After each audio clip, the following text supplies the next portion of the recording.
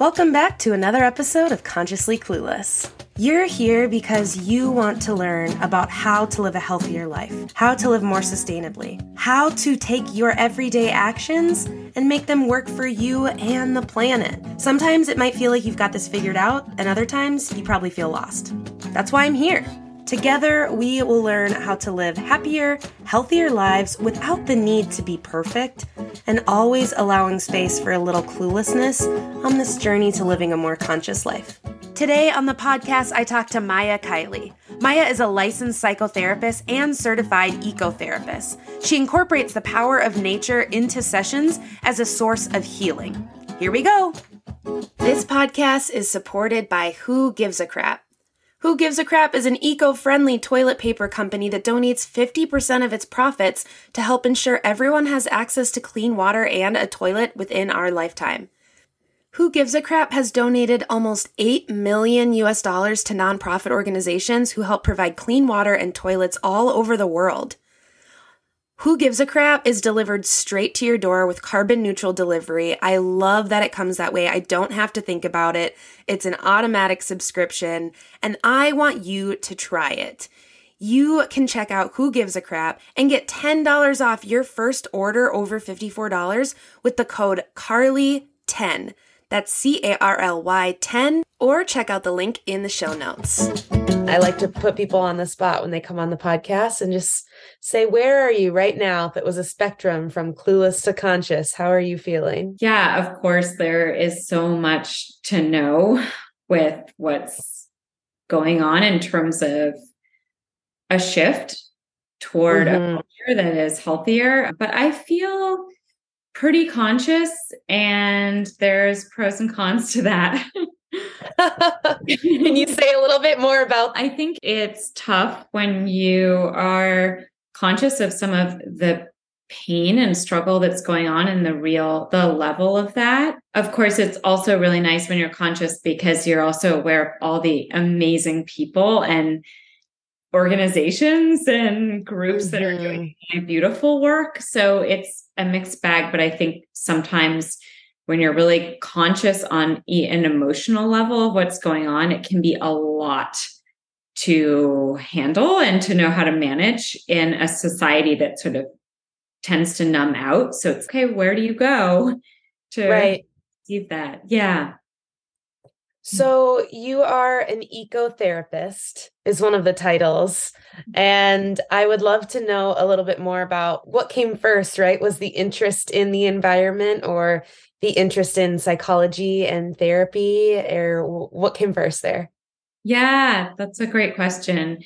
Yeah, I'm a licensed therapist and got my ecotherapy certificate like midway through getting my master's in counseling. Basically, I grew up in a pretty, I guess you could say like ahead of the times hippie family, because a lot of ahead of the times, or still back in that time. But basically, my mother was very conscious about what was going on. And when I was 12 years old, so I guess my brother was like 15, my parents were like, we're going to do an environmental experiment, just get rid of our car for a year.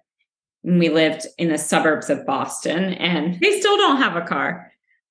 Like the experiment really never ended for them. The experiment never ended. And so I did grow up with an awareness of climate change, of the importance of taking action. Like that was always kind of part of my awareness. Which is unfortunately not the norm. Totally. And then with that, I also had I didn't have any words for it then, but I had a really spiritual connection with nature, like my first memories. Like I felt totally at one with nature. I remember and animals, and I remember just sitting and like way up in trees for a very long time for a child. Like I didn't feel like a sense of separation from like birds, trees, or I remember feeling like the excitement of like wind, like I loved wind and the feeling of like change. But that definitely shifted as I went through the educational system and everything. So, but my first experiences before I went through like a patriarchal education system. Before that, I felt a oneness with nature plus the consciousness of climate change. Yeah. So by the time I was in college, I studied environmental studies. And then I definitely felt like I didn't want to be like really academic about environmental work. So I had this like desire to just be like very like hands-on. So I worked Mm-hmm. with a few organic farms and just got to know their like culture of very like nature-based people and like small farmers. Yeah. And that definitely shaped a lot for me. I did like a permaculture design course. So that was like in my 20s. It was very like hands-on. I just wanted like grassroots. I want to see what's going on. And yeah, I'm trying to think. I did a little bit of activism in California.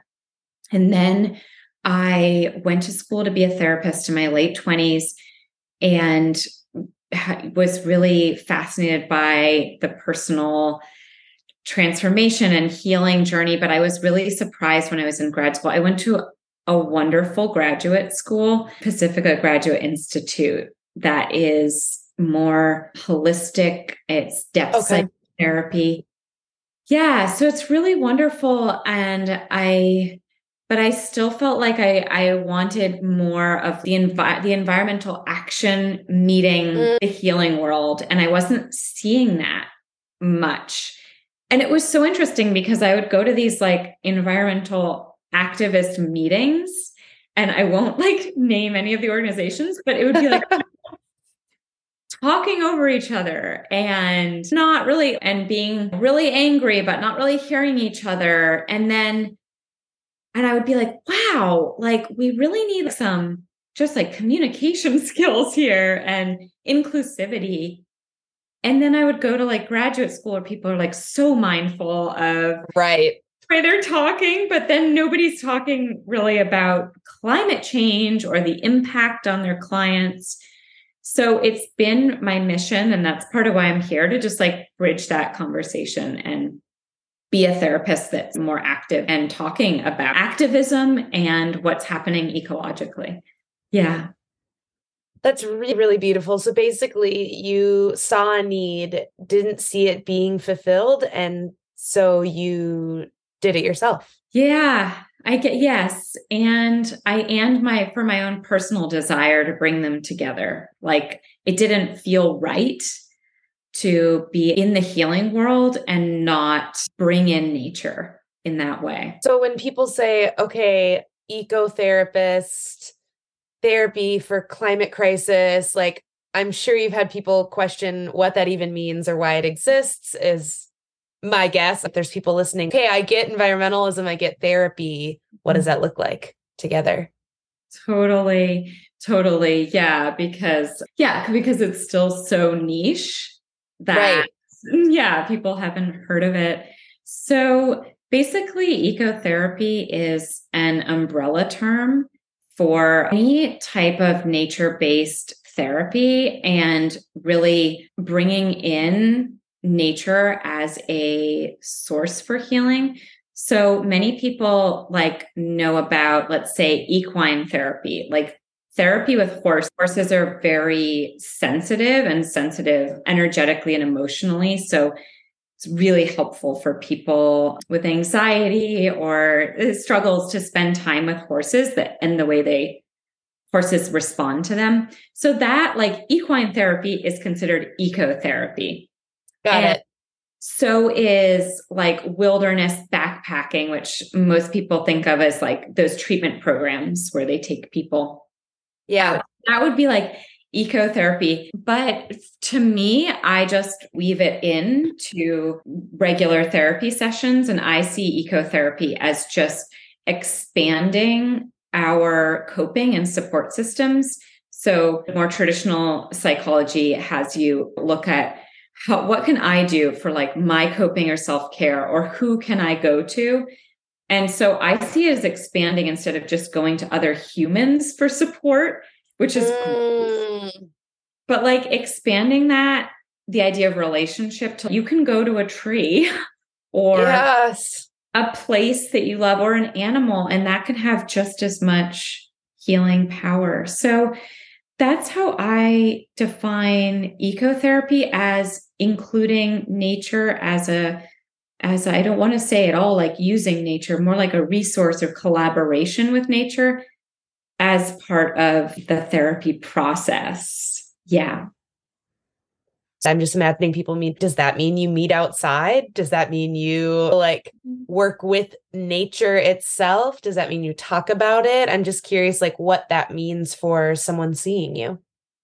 Yeah. So it means it can go a few different ways. So with my therapy sessions, sometimes we just bring it in. So for example, even if we're doing an online session, I will just ask, what is it that they really connect with in nature? For example, if someone is feeling really anxious or having panic symptoms, they may want to go to some part of nature that is really grounding and is really calm. So I'll ask them, but usually even people who are fairly like in quotes disconnected from nature, still like everybody has something, even if it's like for some people it's like a whole landscape. They'll be like the hills of Ojai or yeah, like a whole landscape that speaks to them. And for some people they're like, oh, it's this tree right out my back door. So whatever it is, large or small, and I just give them a nature prescription. So would you be willing to go out and just put your hand against the tree and just see if you could calm your thoughts and just feel how the sap production of the tree is like its own breath that's very regulated, and for them to tune into that. So very simple. It's not like complicated. It's just almost like more simplicity. Yeah. And then I also do groups here in New York, which is super fun. So we've done a few groups in the local parks, and that's really beautiful because it's fun to hear other people's experiences and how they connect. But I usually do some form of what I call, or what is called, nature dialogue. And that's, I'll have them bring a question, an intention, something they want to know, like something they want to even ask somebody else. What do you think of this? But they're going to go bring it to nature. And so they go off for about, usually this is a random number, but I like it, like 11 minutes. That's a cool number. It's kind of magical. So they go out and they find a spot. They're just wherever they're drawn. And then they ask the question, or they set the intention 3 times. And each time they're just listening. So it's a practice of listening, and listening not just with their ears, but what do they see? Like they ask a question, and does any animal come toward them, or do they notice anything? So it's a practice of like deeply listening and observing nature and letting you and nature have a dialogue. And it's really incredible what happens for people in 11 minutes and the synchronicities. And we did a workshop I co-hosted a workshop up in Vermont, and we did an ecotherapy session. We said 11 minutes, you're going to go out on the land. Here is this beautiful land by Lake Champlain. And this one young woman like went on, it sounded like an Alice in Wonderland journey. And then I was crawling under the tall grasses, and I came up and I saw this, and I realized this about myself. It was like a portal, because when you step out of, so I don't let people bring their cell phones or anything. So that's in a basket. So it's an experience of stepping out of time and space, because I'm holding that container for them. That's really safe to like deep dive with nature. And nature wants to connect with us so badly and responsive. So that's what I do. So I do community groups, and then I do it as part of my therapy sessions, if people want that, if they're open to it. And then I have about a quarter of my practice is climate aware therapy. So I do have people come to me specifically for climate distress, anxiety. Often referred to as a climate anxiety. Yeah, yeah. The term people use is like eco anxiety, and we don't have to be like so PC, but people want to step away from that in the sort of therapy world because it implies like your anxiety about something that's going to happen, and for so many people, it is already their life experience. So eco distress is more like having a nice like umbrella term for. Interesting. Okay. Yeah, it's really interesting. Everything's like evolving so quickly in this world. It's like hard to keep up and totally, but I appreciate learning. Yeah, no, a lot of people come and say I have eco anxiety. And yeah, it could be anxiety, it could be any anger. I just see it as like the stages of grief, and people come because we think of Kubler-Ross's stages of grief that she wrote up. Like we think of those as for the loss of a person, but it can totally be applied to the loss of our relationship with the earth. So that's what I see with my clients is they're in some form of grief. And I love to reframe that for them so that they really see that they're feeling what they are because they love the earth. So it's nice for people to reconnect with that and realize, oh, I'm so distressed, not because I don't want to be here or I hate everybody or I hate what's happening, but because I love nature and the earth so much. And I love the people around me and I don't want them to be harmed. This podcast is supported by North. North's mission is to provide unique and innovative cannabis products to help bring peace, calm, and healthy alternatives to their consumers. All of their products have been meticulously designed and formulated by co-founders Brandon and Mike to ensure that their customers receive nothing but the highest quality. Currently, they offer 3 product lines: Vibes, a THC CBD seltzer, Gummies, THC Gummies, and Fusions, a CBD wellness beverage. I'm a huge fan of the THC CBD seltzer. My current favorite flavor, blackberry mango.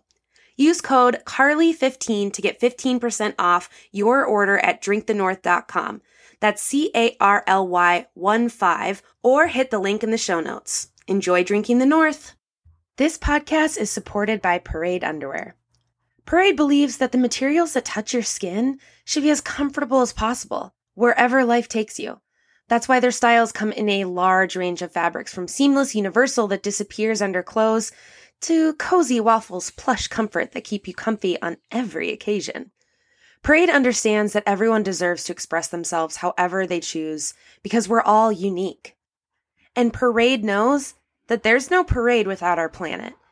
They strive to make all of their products from reclaimed, recycled, responsible, renewable, or regenerative materials.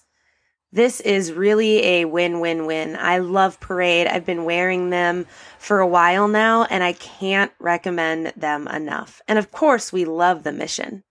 Use code consciously.carly for 20% off your first order. That's CONSCIOUSLY.CARLY, consciously.carly. Enjoy your new undies. Right. Oh, yeah. Can you say more about nature wants so badly to connect with us and is so responsive? Yeah, I think that, I guess what I've noticed with especially my ecotherapy sessions outdoors, these groups or at workshops, is like in those 11 minutes that people they've opened their heart very intentionally to nature, like so much will happen for them, like animals coming over or like a feather that's left or like all these things that it's like obviously nature is communicating with them. It sees the opening, or in addition, we're seeing things that we don't see because we're so like absorbed in ourselves. So it's both ways, but I just think, and even in my just like personal experience, I feel animals, when you're open to that, like when you're open to them, they're like, they love it. They feel very safe when you're like, hey, I have space for you. I'm aware of you. And I find the same is true. Like personally, when I've played around with communicating and channeling with like plants and trees, and some of them like have not wanted to chat, but Some of them, or maybe I'm not connecting. Like, I don't really know what's happening there, but some of them have been, I felt like this eagerness to respond. And yeah, I think we've been conditioned to see, obviously, nature as inanimate and our extractive use, but to really open up to seeing how alive everything is, and that we're in relationship and we're just often not communicating with nature. Yeah. What are some of the personal practices you have, or maybe that you suggest to others to stay connected to nature and to not become climate distressed? Because it can be easy to dip into that with disaster after disaster. And even the most hopeful of us, I think it's easy to have those moments, and maybe that's okay. But what are those practices? I imagine going out in nature, but what else is what? When you say like disaster after disaster, that definitely makes me think of a practice that I have my clients do, which is that they have to balance the amount of time that they spend reading about climate destruction with reading or watching or whatever the positive things that are happening. So if they wake up, because some people with climate distress are activists and people who are in the climate world, or they work in it, so they're like inundated. So if they wake up and let's say they tend to read the New York Times for 20 minutes, and New York Times is mainly going to give you the disasters. So then they have to spend 2 minutes Googling or on Instagram or whatever with people, organizations, movements that are doing amazing things, and they have to discover them and connect with them. And some of my clients like reach out and talk to different people and get super inspired. So we have a big movement, like a regenerative movement, like people who really want this healing and are doing it. And we just don't hear about each other. Because, the media is really skewed right towards stories. And there isn't a story necessarily with these beautiful processes that are happening. So it's really important to be aware that's what's happening with the media, and not to see the world completely that way. And that's not to be like toxic positivity or to ignore anything. It's just like being realistic and also, there's a lot of destruction, but the people doing amazing, like love can be much stronger than fear. So a few people doing something really beautiful or reconstructing something can also have a strength over that. So that's one thing I work on with people, to build hope and resiliency. And by hope, I don't mean optimism. So optimism is you think everything's going to be great. So I'm not trying to say that to any of my clients, but hope is choosing to work for the world that you want, that you dream of, that you believe is possible, to make those choices regardless of the outcome. So that's hope. Hope is doing it anyway, because it's the good thing, the healthy thing, because you care, because that's what you know is true in your heart, even if things in quotes go to shit or whatever. So, so I really have them build hope and inspiration, and I just feel like this system, which includes the media, like the patriarchal capitalistic, like in some ways it works off of people feeling helpless and hopeless. 100%. Broken down, isolated. Makes money off of it. Absolutely. That's how it's all like works.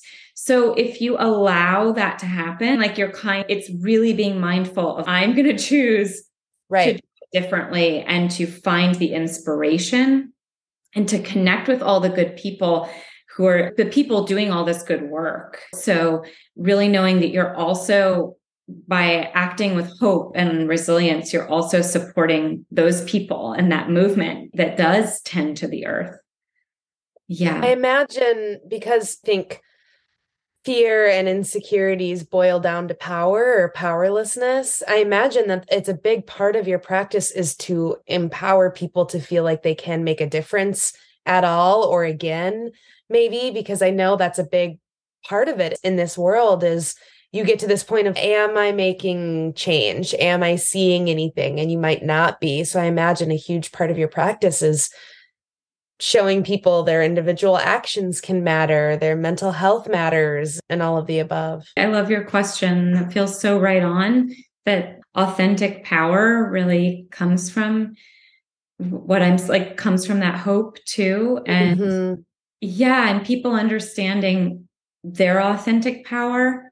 Because I think a lot of people they're scared of it, and men are now too, because men who are self-aware, like they don't want to have power over, but it's no, but there's power with, and your authentic power is in that collaboration, in that love, and in those choices that you're making to unplug from the dysfunctional system. Like, it's so powerful to step into a healthier way. Yeah. And I feel like it's also power is a really big piece in the healing and therapy world, because there's a lot in the self-help movement. There can be a lot of also people giving their power away, or people who are vulnerable. It's really making sure you have a therapist or a healer who works with you, who's giving you your power, who's not taking any power, and you're not giving it away, that they are supporting you in really being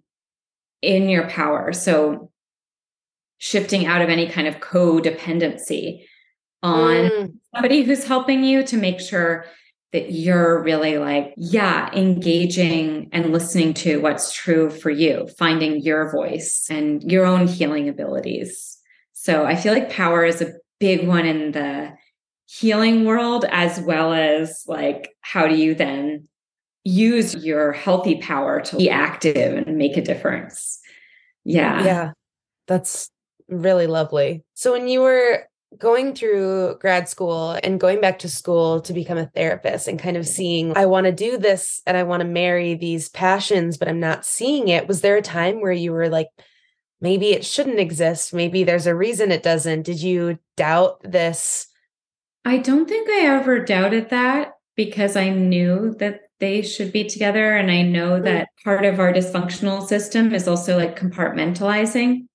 And I know that's all a lie, and that it's connected. But yeah, absolutely. I felt like, can I bring this into my practice?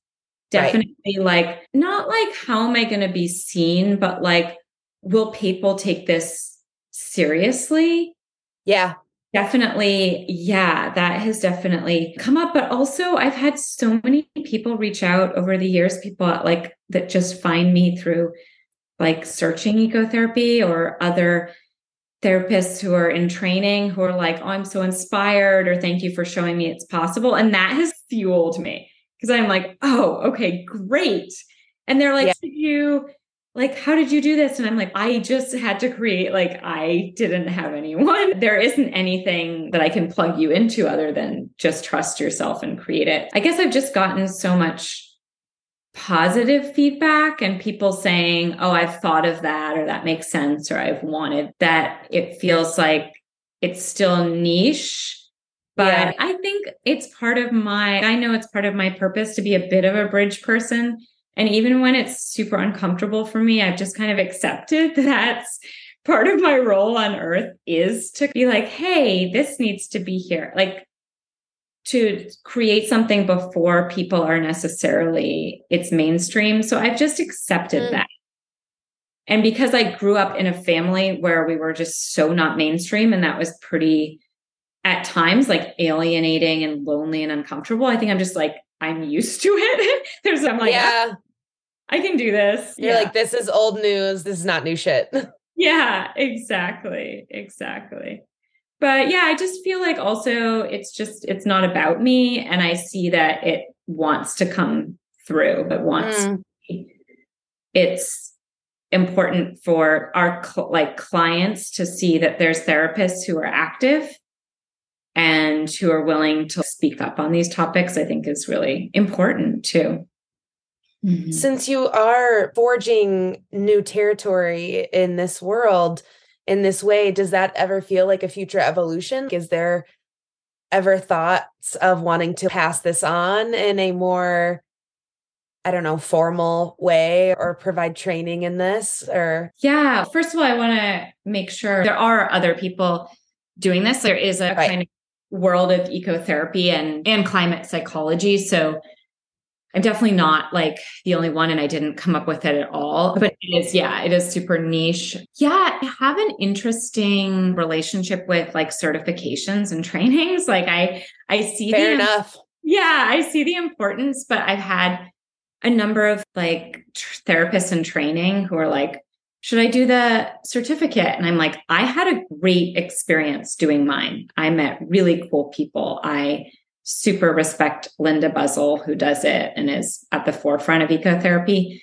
But do we always need to do certifications to go out in nature or to like, I don't think so. Right. Being clear with like, for people can be really clear with what they want to create and then see if a certification is supportive of that, but not feel have to do it. But yeah, in terms of evolution, I am in the process of creating what will be a nonprofit.